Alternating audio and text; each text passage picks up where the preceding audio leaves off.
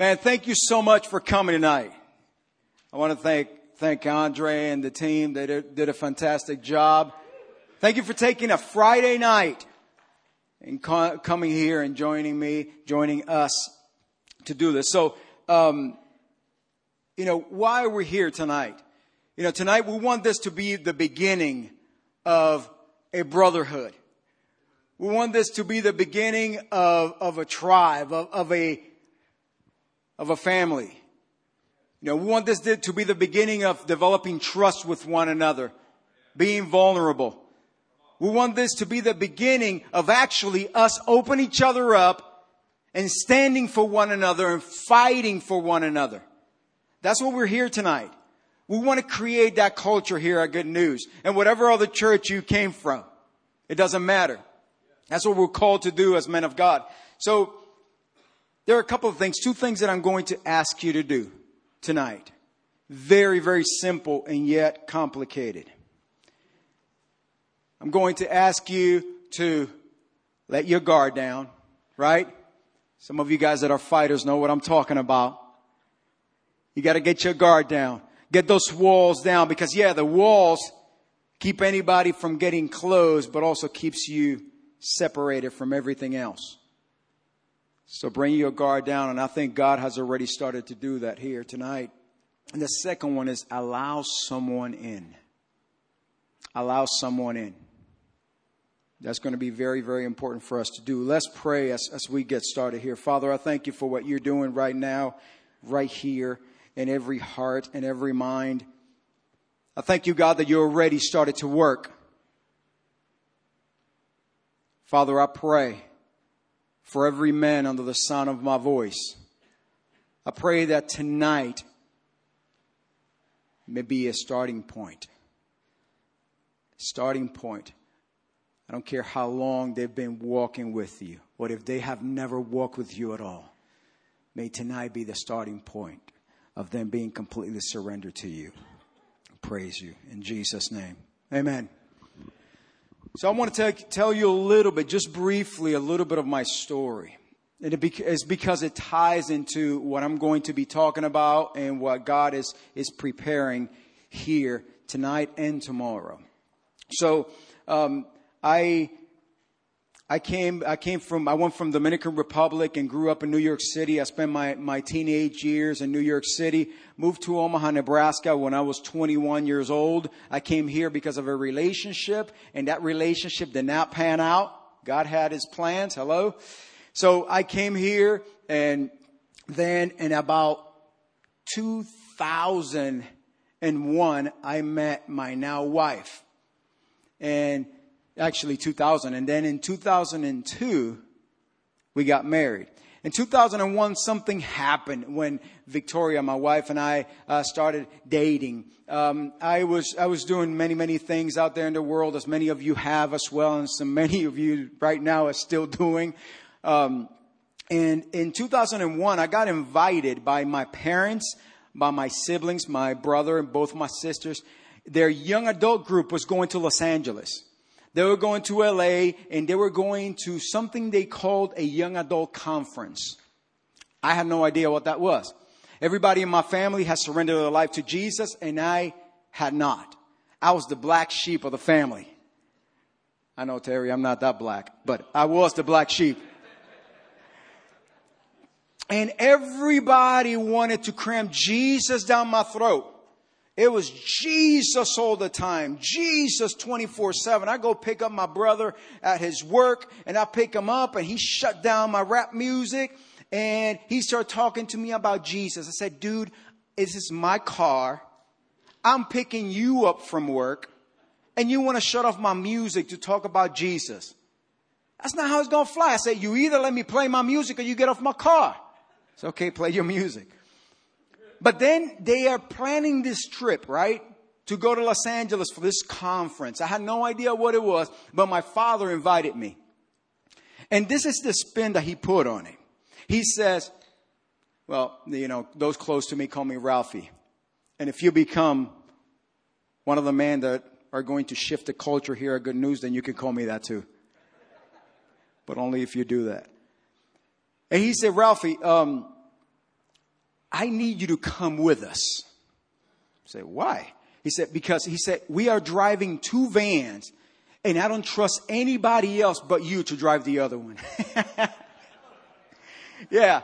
And so I go and I said, nah, Dad, I don't know about this. I said, I ain't got no money, Dad. I can't be. He said, you don't have to worry about money. Oh, your meals are going to be covered. We got the gas. We got the hotel. I just need you to drive. So I talked to a few of my fellas, right? A few of my homies, and I had never gone to the West Coast, never been to LA. So I talked to one of my homies. He has family back in Los Angeles. He puts me in contact with all of his people and say, we're waiting for you. Come on over. We're going to have a good old time, man.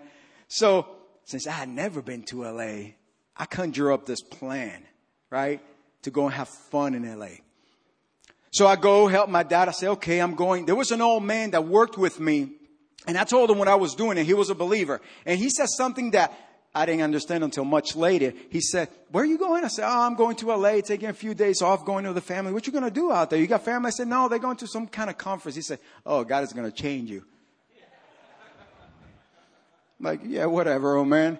So I go down there, and the first day of this conference, we get up there late and everything. We drove all the way down there. We go to sleep. The next day, we get up early. My brother's in the same hotel room as I. And then he says, hey, man, you want to come with us? I said, what are you doing? He said, man, free breakfast. Come on, because the hotel that we stayed at did not have that good breakfast stuff that we do around here in the Midwest. And so they were having breakfast, so they were taking me to breakfast. So I said, okay, you guys paying, I'm going. So I went and got breakfast. And then right after that, he says, hey, you want to go with us to the Staples Center right here? I said, what are you guys doing there? There's no games this early. He says, no, we're just going to go hang out and maybe hear a couple of speakers. And I'm thinking, it's really early. I got nothing to do. I said, how long is this going to be? He said, oh, don't worry about it. It's just going to be till lunch. So we go in there, and it's just packed with people. And just to be honest, I'm scoping out the honeys.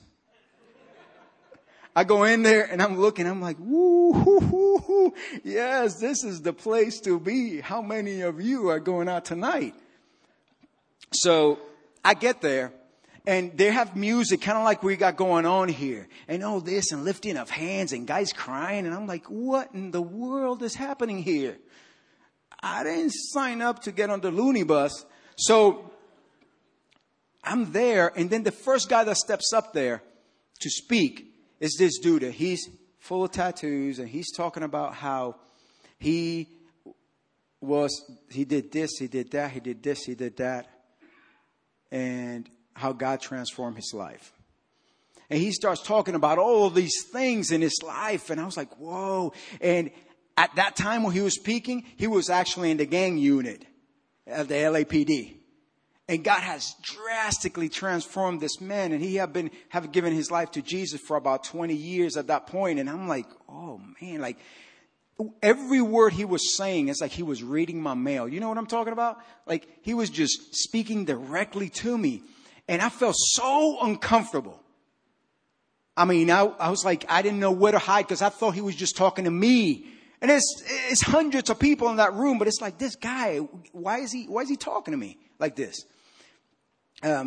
Then lunch happened and I'm like, I got to get out of here. There was a break for lunch. I felt super uncomfortable. I'm leaving. I'm getting out of here. Then I was hungry. So I had plans to leave, but I didn't have a ton of money. I was saving my money for the party at night. So I really didn't want to buy lunch. And my brother and my dad and them, they're like, hey, right here, they got food. You want to stay and eat? And I'm like, let's go stay and eat. I'm looking at the honeys. Man, they're over there. Let's go. So I go sit down. And then we have the meal. They start the music and everything. Like, come on, come with us. I'm like, I can't go. I just got something to do. He's like, come on, man. It's like 1 o'clock in the afternoon. What are you going to do? Come on, let's go. And I go in there. Then the next guy that comes up, this dude was worse than the first one. He was like really worse. Like the stuff that he was saying is like he was speaking about my intentions for that evening. I mean, he started talking about you came to this place and your motive is to get out of here and actually go to sleep with one of the nice ladies that are in this room. And I'm like, how did he know that? Anyway, he starts talking, man, and God is just grabbing me. Another testimony of a life that had been transformed. Then I started to feel, for some reason, like my life meant nothing. Up to that point in my life, I have been trying to change myself by doing good. It lasted one day. Because at that time, my mom used to cry. I had left a relationship that I was in and have come home, and I was in a very volatile state at that point. And I used to come in drunk and whatever else, and I used to find my mama crying in the living room at 3 o'clock in the morning. And I said, "Why are you crying?" "Oh, I'm praying for you." I'm like, "You could pray, but you don't have to cry." I didn't understand that. So at that point, I realized, man, is there something to this thing that these guys are talking about? When this man starts calling people and doing all this stuff, I do not know why. But all I can do was, I got up, and my brother had already been telling me about Jesus for a long time. And when I got up, I said, "God, if you're real, change my heart, and I will serve you for the rest of my life." That's all I said. There was singing like we're doing here. And no lie, I'm standing next to my brother, and all of a sudden I feel like I'm having a heart attack. Like somebody's literally stabbing me in the chest and twisting a knife. And I fall to my knees. We're in this stadium sitting thing, and I hit the edge and I fall forward, and I'm like trying to grab him, and he's just like this with his hands raised. And I'm like, dude, I really thought I was, and he touches me, and I'm down there. All of a sudden, the pain goes away, and I start crying. I mean, crying like I've never cried before. I mean, I'm weeping and crying, and I'm not understanding. And all I could say is like, thank you. Thank you. I don't know what's happening, but thank you. And then when I finally get up and my brother pays attention, I said, "Man, I don't know what just happened." He said, "God touched you." "What did you say? What do you tell God?" I said, "To change my heart." He said, "What do you think he did?" I said, "I think he did something in there, man." So my prayer and my desire tonight is that God will do some heart surgery in you, just as he did with me. Because, see, my relationship with God has started right there with a transformed heart, with a heart that he has been molding and shaping since then. But why the heart? Let's begin discussing that. And let's begin talking about what God says about the human heart. And that's why we have named this conference After God's Heart. Jeremiah chapter 17, verses 9 and 10 say this: "The human heart is the most deceitful of all things, and desperately wicked. Who really knows how bad it is? But I, the Lord, search all hearts and examine secret motives. I give all people their due rewards according to what their actions deserve." This is a very serious statement that God makes. God says right here that the heart is the most deceitful of all things. The most deceitful of all things. So I went and wanted to get a little more, not from the Hebrew, but just from the English, figure out, okay, what's this word deceitful? What's this word deceit means? Deceit is the act of causing someone to accept as true or valid what is false or invalid. I'm going to read that again. Deceit is the act of causing someone to accept as true or valid what is false or invalid. God tells us that the hearts have the ability, above anything else, to take something that is a lie and make us believe it as true. God knows that our hearts can mislead us and cause us to believe a lie. So no wonder why we believe some lies as true, right? God can never love me. I will always be a failure. God can't change me. God can never forgive what I did. The heart is deceitful above all things can make you think that something that's a lie is actually true. Pick whatever you want. Pick whatever you want that goes against what God says, who God says He is, and who He says you are. If it goes in contrast or is contradictory to that, you're believing a lie. And your heart has actually deceived you.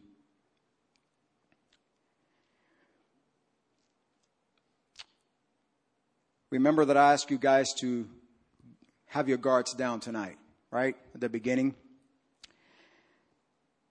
The reason why we must bring our guards down is because if we don't, we're not going to allow relationship with one another.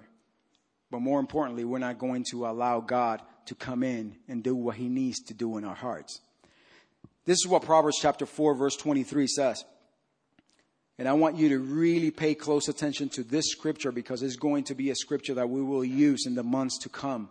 Proverbs 4:23. Guard your heart above all else, for it determines the course of your life. Guard your heart above all else, for it determines the course of your life. Why must we guard our hearts above all else? Because it has the ability to make us believe a lie.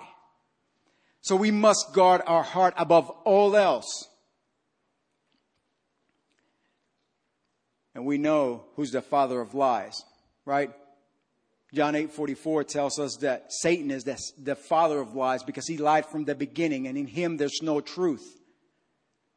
That's what we must guard our hearts. So let's talk a little bit about how we got here to David, right? So I'll talk to you about my heart transformation, what I experienced in the body and spiritually. So when I gave my life to the Lord, I started reading about David. A lot, actually. So I realized, man, there's a lot about this guy on here. Just want to give you a little fact that in the Bible, who's the person that is talked about the most in the Bible? One person. Who is it? Yes, Jesus. Jesus. The Bible talks about Jesus more than anybody else. There's more chapters in the Bible written about Jesus. Do you guys know who's number 2? Good idea. It's David. David is number 2. Tied for number 3 are Abraham and Joseph. Abraham and Joseph are tied for 3rd. And the Bible dedicates 14 chapters to each one of them, talking about their lives. You guys know how many chapters in the Bible are about David? 66. 66 chapters in the Bible talk about the life of David. David is mentioned. Some of you guys that are younger know what I'm talking about. He gets 55 mentions in the New Testament. 55 times David is talked about in the New Testament. I think that God is trying to get our attention. I think that God is trying to say, this guy David, you men, us, we need to pay attention to his life. So as I read about David, there were some things that really intrigued me about him. And one of those things was that David was called a man after God's heart, after God's own heart. That really intrigued me. So we see in 1 Samuel chapter 13 that King Saul messed up. So Saul messes up and he is the king of Israel. Israel did not have a king, but they wanted a king because everybody else is doing it. Everybody else has a king. So the Israelites want a king. Then the prophet, Samuel the prophet, anoints Saul as king. He becomes king, but then he messes up. He's waiting. He's supposed to be waiting for Samuel to do a sacrifice before they go on the attack. And he doesn't wait because he's getting kind of impatient like I do. But more than that, his men are kind of going crazy and scattering about because they're full of fear and the enemy armies are moving. So he decides, you know what? I'm not going to wait for Samuel. I'll do the sacrifice myself. As soon as he finishes the sacrifice, then here shows up Samuel, says, what are you doing? And then he comes up with excuses. He said, well, I was waiting for you, like you said, but you didn't show up. So then I did it. And, because the man, and I just needed to do something. This is what Samuel says then in 1 Samuel chapter 13, verse 14. He says this, but now your kingdom must end. He's saying this to Saul. For the Lord has sought out a man after his own heart. The Lord has already appointed him to be the leader of his people because you have not kept the Lord's command. This really caught my attention because when we read about David's life, we know that God was looking for a man after God's own heart when it says here to lead his people. And you know what? God was looking for a man after his own heart then, and he's looking for men after his own heart today. He has not stopped that. His plan is the same as it was back then. It's interesting because Samuel, in this verse, Samuel tells Saul that God was looking for a man after his own heart. And you guys took it away, but right there is in front of me. And it says that he has already appointed him as leader of the Israelites. And that is interesting to me because to this point, Samuel have not made contact with David. But Samuel's telling Saul that God has already appointed him. God has found this man and has appointed him. You know what that tells me? David didn't know about it. You know what that tells me? That you may be appointed and you don't even know about it. That God's plan for your life is already set in motion and you have no clue. See, but God's plans will come to fruition. He will execute his plan for your life, for my life.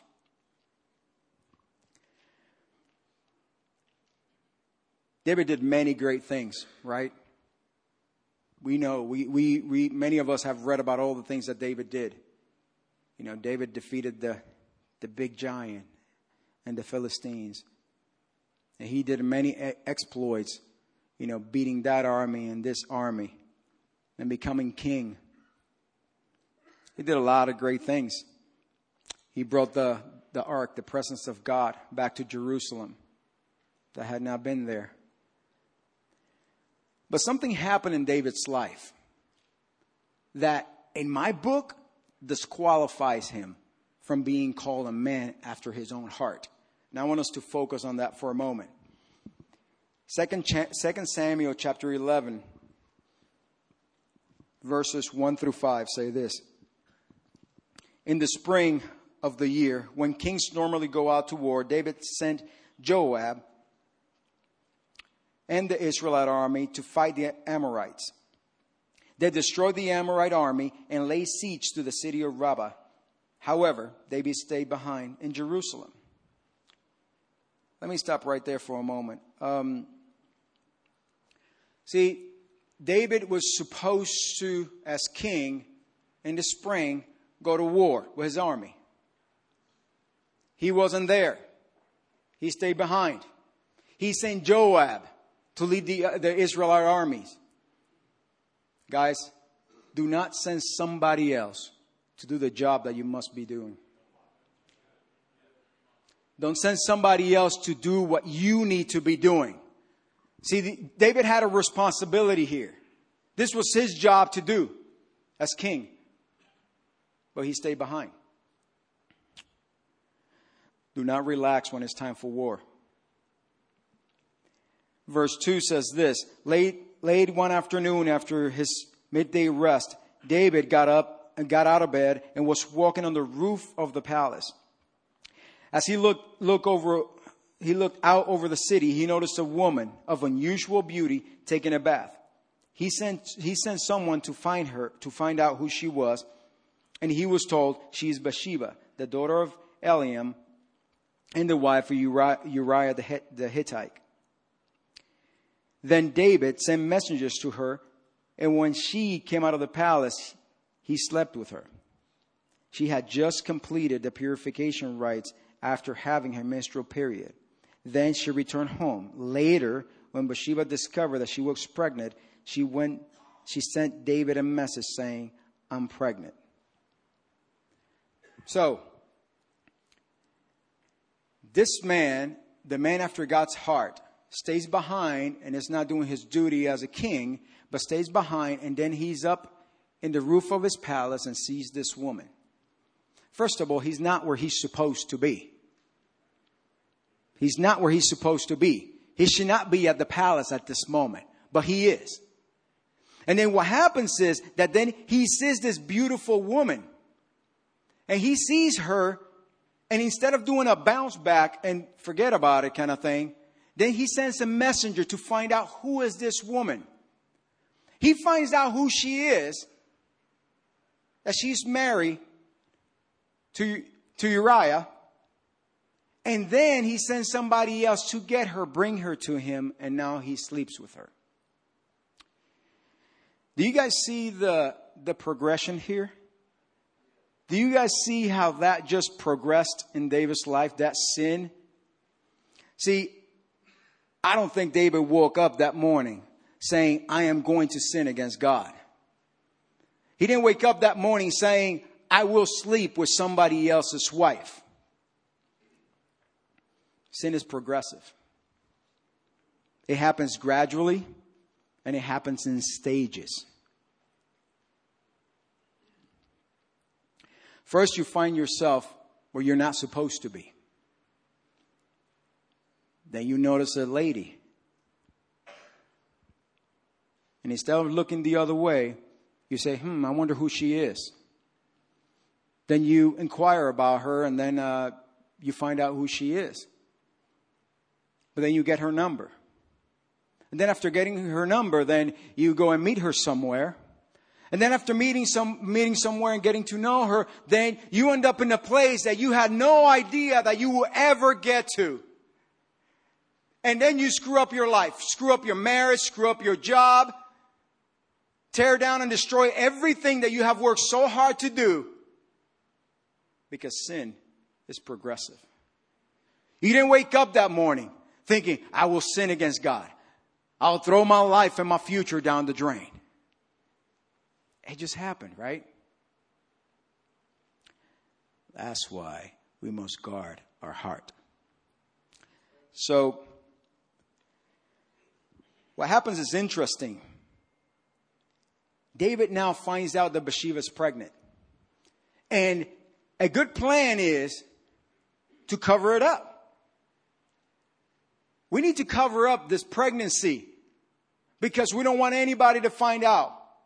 I wonder if I ask how many of you have ever tried to cover up your sin. Well, there's some brave men in here. I've been one of those.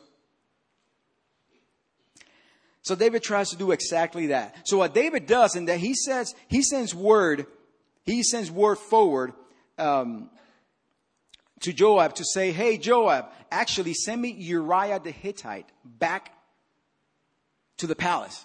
I want to see him. So then he sends him back, and he's talking to Uriah, and the whole plan was to actually get him to go back home to sleep with his wife. Because that way, he came back, he's tired, he wants to sleep in his own bed, see his wife and everything, right? So that way, he sleeps with his wife, and then David is in the clear, because when she comes out and says, I'm pregnant, Uriah, I say, hooray, we got another kid. But something happens. There was a problem. Uriah doesn't go and sleeps in his house. He spends the night at the gate in the palace with the guards. Uh-oh. He doesn't go home. And this is what happens in 2 Samuel chapter 11, verse 11. It says, when David heard that Uriah had not gone home, he summoned him and asked, what's the matter? Why didn't you go home last night after being away for so long? Uriah replied, the ark and the armies of Israel and Judah are living in tents, and Joab and my master's men are camping in the open fields. How can I go home to wine and dine and sleep with my wife? I swear that I would never do such a thing. Wow. What a man of integrity, right? Imagine that you're out to war. How many ex-military or military men do I have here? All right, praise God. Thank you. Thank you for serving your country. You know what that's like more than anybody in here. You know exactly what that's like. You are away months, perhaps years, and then you get a chance to come home. Come on, man. I'm not sleeping on the floor in front of no church. But this man, that's what he says. The army of God, the presence of God, the ark is out there, out in the open fields. My master's soldiers are there. I'm not going to go home. Man, that really hit home. So, something happened because David said, okay, don't do that. That's fine. But if at first you don't succeed, you what? Try and try again. So that's what David does. Now he invites him for dinner and he gets him drunk a second time. And now he says, surely this guy gets drunk. He's going to go stumbling back home and want to be with his wife, right? Wrong. Once again, he slept there. So David develops a different plan. That did not work. So I still have to cover the sin. So this is what David does in 2 Samuel chapter 11, 14 through 17. Just trying to give you a really good picture here of how great David was and the heart that he had after God's own heart. So it says in verse 14, so the next morning David wrote a letter to Joab and gave it to Uriah to deliver. The letter instructed Joab, station Uriah at the front lines where the battle is fiercest. Then pull back so that he will be killed. So Joab assigned Uriah the spot close to the city wall where they knew the enemy's strongest men were fighting. And when the enemy soldiers came out of the city to fight, Uriah the Hittite was killed along with several other Israelite soldiers. This is insane. This is insane. David gets Uriah to deliver his own death sentence.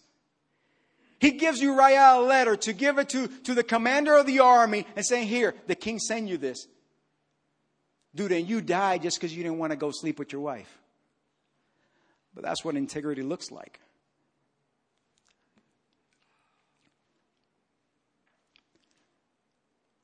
After Bathsheba mourns the passing of her husband, then David takes her as his own wife. Then the Lord sends Nathan the prophet. So in 2 Samuel chapter 12, then he sends Nathan the prophet. And Nathan the prophet tells David a story. The story is this. He says, David, there was a man that was very, very rich. And this man had all kinds of animals. He had everything. He was rich, but there was also this poor man. And all he had was this one little lamb that he bought. And he's treated that lamb like it was his own. It drank from his cup. It ate from its table. He treated it like one of his children.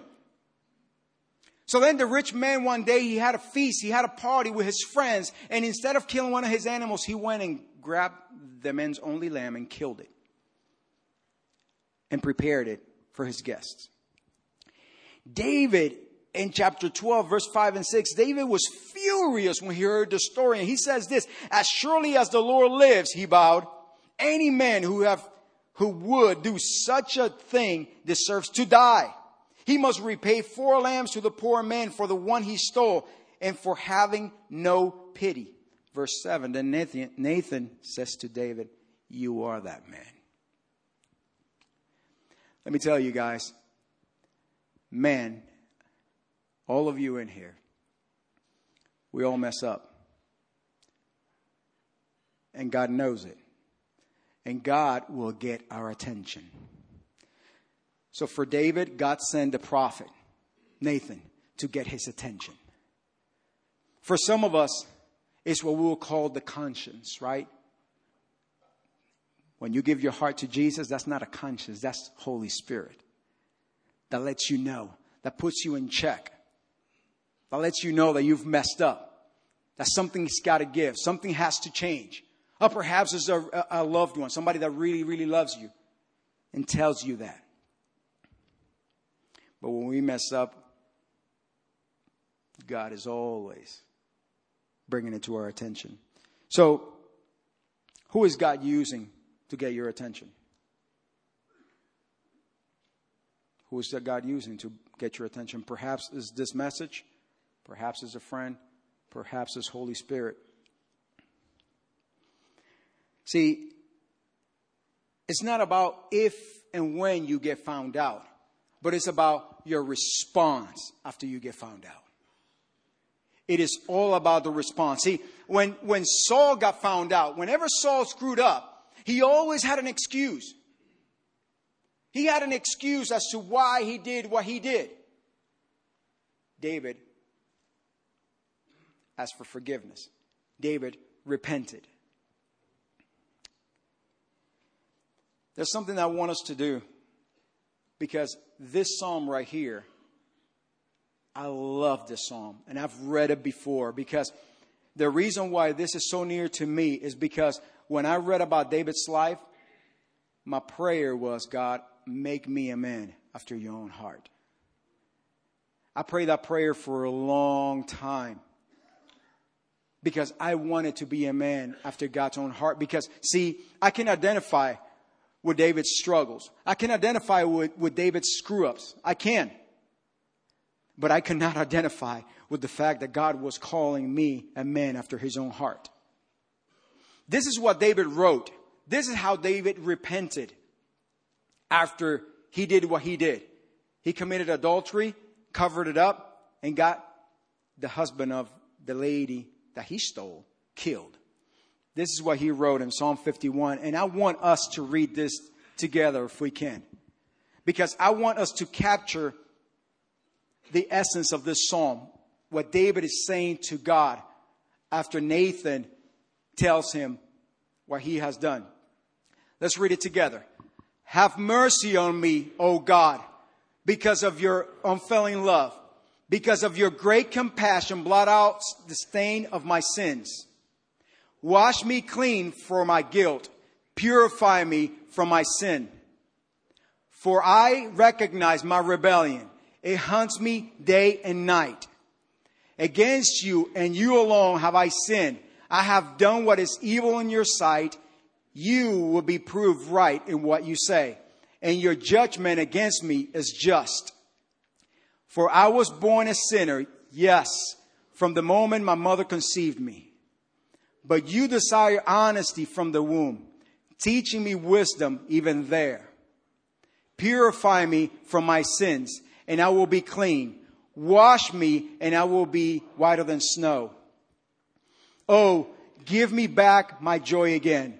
You have broken me. Now let me rejoice. Don't keep looking. Remove the stain of my guilt. Here we go, number 10. Create in me a clean heart, O God. Renew a loyal spirit within me. Stop right there for a moment. This verse. Create in me a clean heart, O God. I want that to be the cry of our hearts. Because, see, this right here is why God said David is a man after his own heart.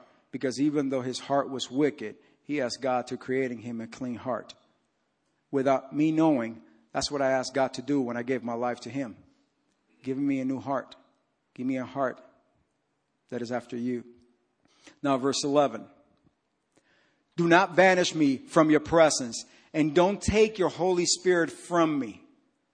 Restore to me the joy of your salvation, and make me willing to obey you. Then I will teach your ways to rebels, and they will return to you. Forgive me for shedding blood, O God, who saves. Then I will joyfully sing of your forgiveness. Unseal my lips, O Lord, that my mouth may praise you. Some of us need that. You do not desire a sacrifice, or I will offer one. You do not want a burnt offering. The sacrifice you desire is a broken spirit. You will not reject a broken and repentant heart, O God. Look with favor on Zion and help her. Rebuild the walls of Jerusalem. And finally, then you will be pleased with sacrifices offered in the right spirit. with burnt offerings and whole burnt offerings. Then bulls will again be sacrificed on your altar. Why am I doing that? There are several verses here. And as you guys go home and moving on from tonight, this Psalm 51, I want you to read it. I want you to pay attention to what David is saying. David is saying some amazing things on here. Against you and you alone have I sinned. So many times our sin scares us more than anything because it's who will find out.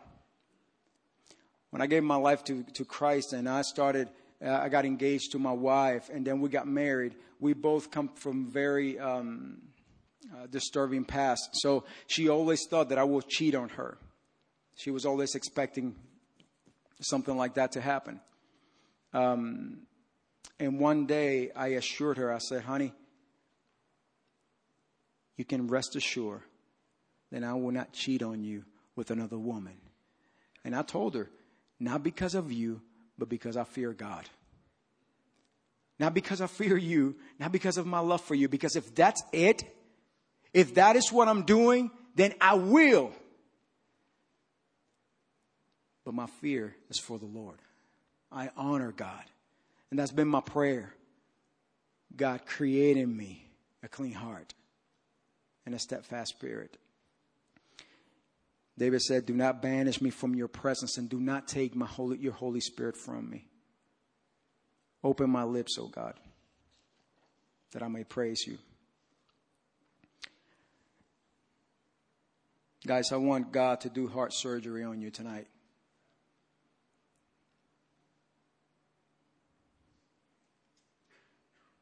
Some of you need it more than others. Some of you need a complete heart transplant. Some of you need a bypass, right? You need to open up those arteries so there's blood flow. Can we please stand?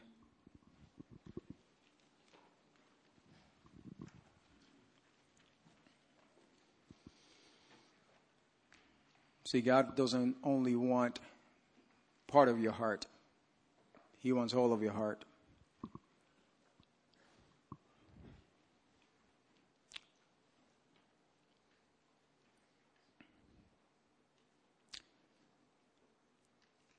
I'm going to read to you what the book of Acts says about David, because this is very, very interesting to me. Acts 13, 22 and 23 says, but God removed Saul and replaced him with David, a man about whom God said, I have found David, a son of Jesse, a man after my own heart. He will do everything I want him to do. He will do everything I want him to do. Verse 23, and it is one of King David's descendants, Jesus, who is God's promised Savior of Israel.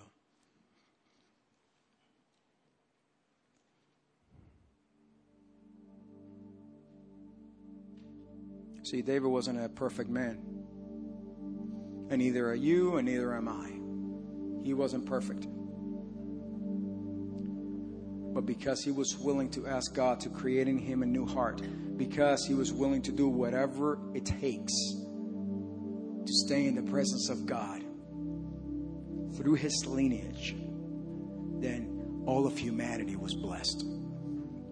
Because a man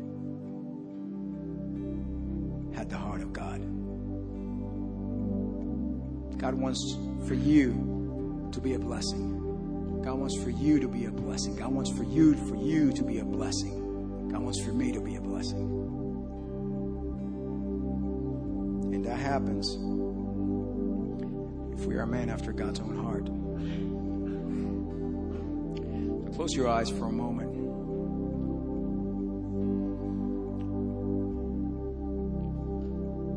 How many of you would be men enough to admit that you need a heart that is clean? Let me see your hand. How many of you are men enough to admit that you need a heart that is clean?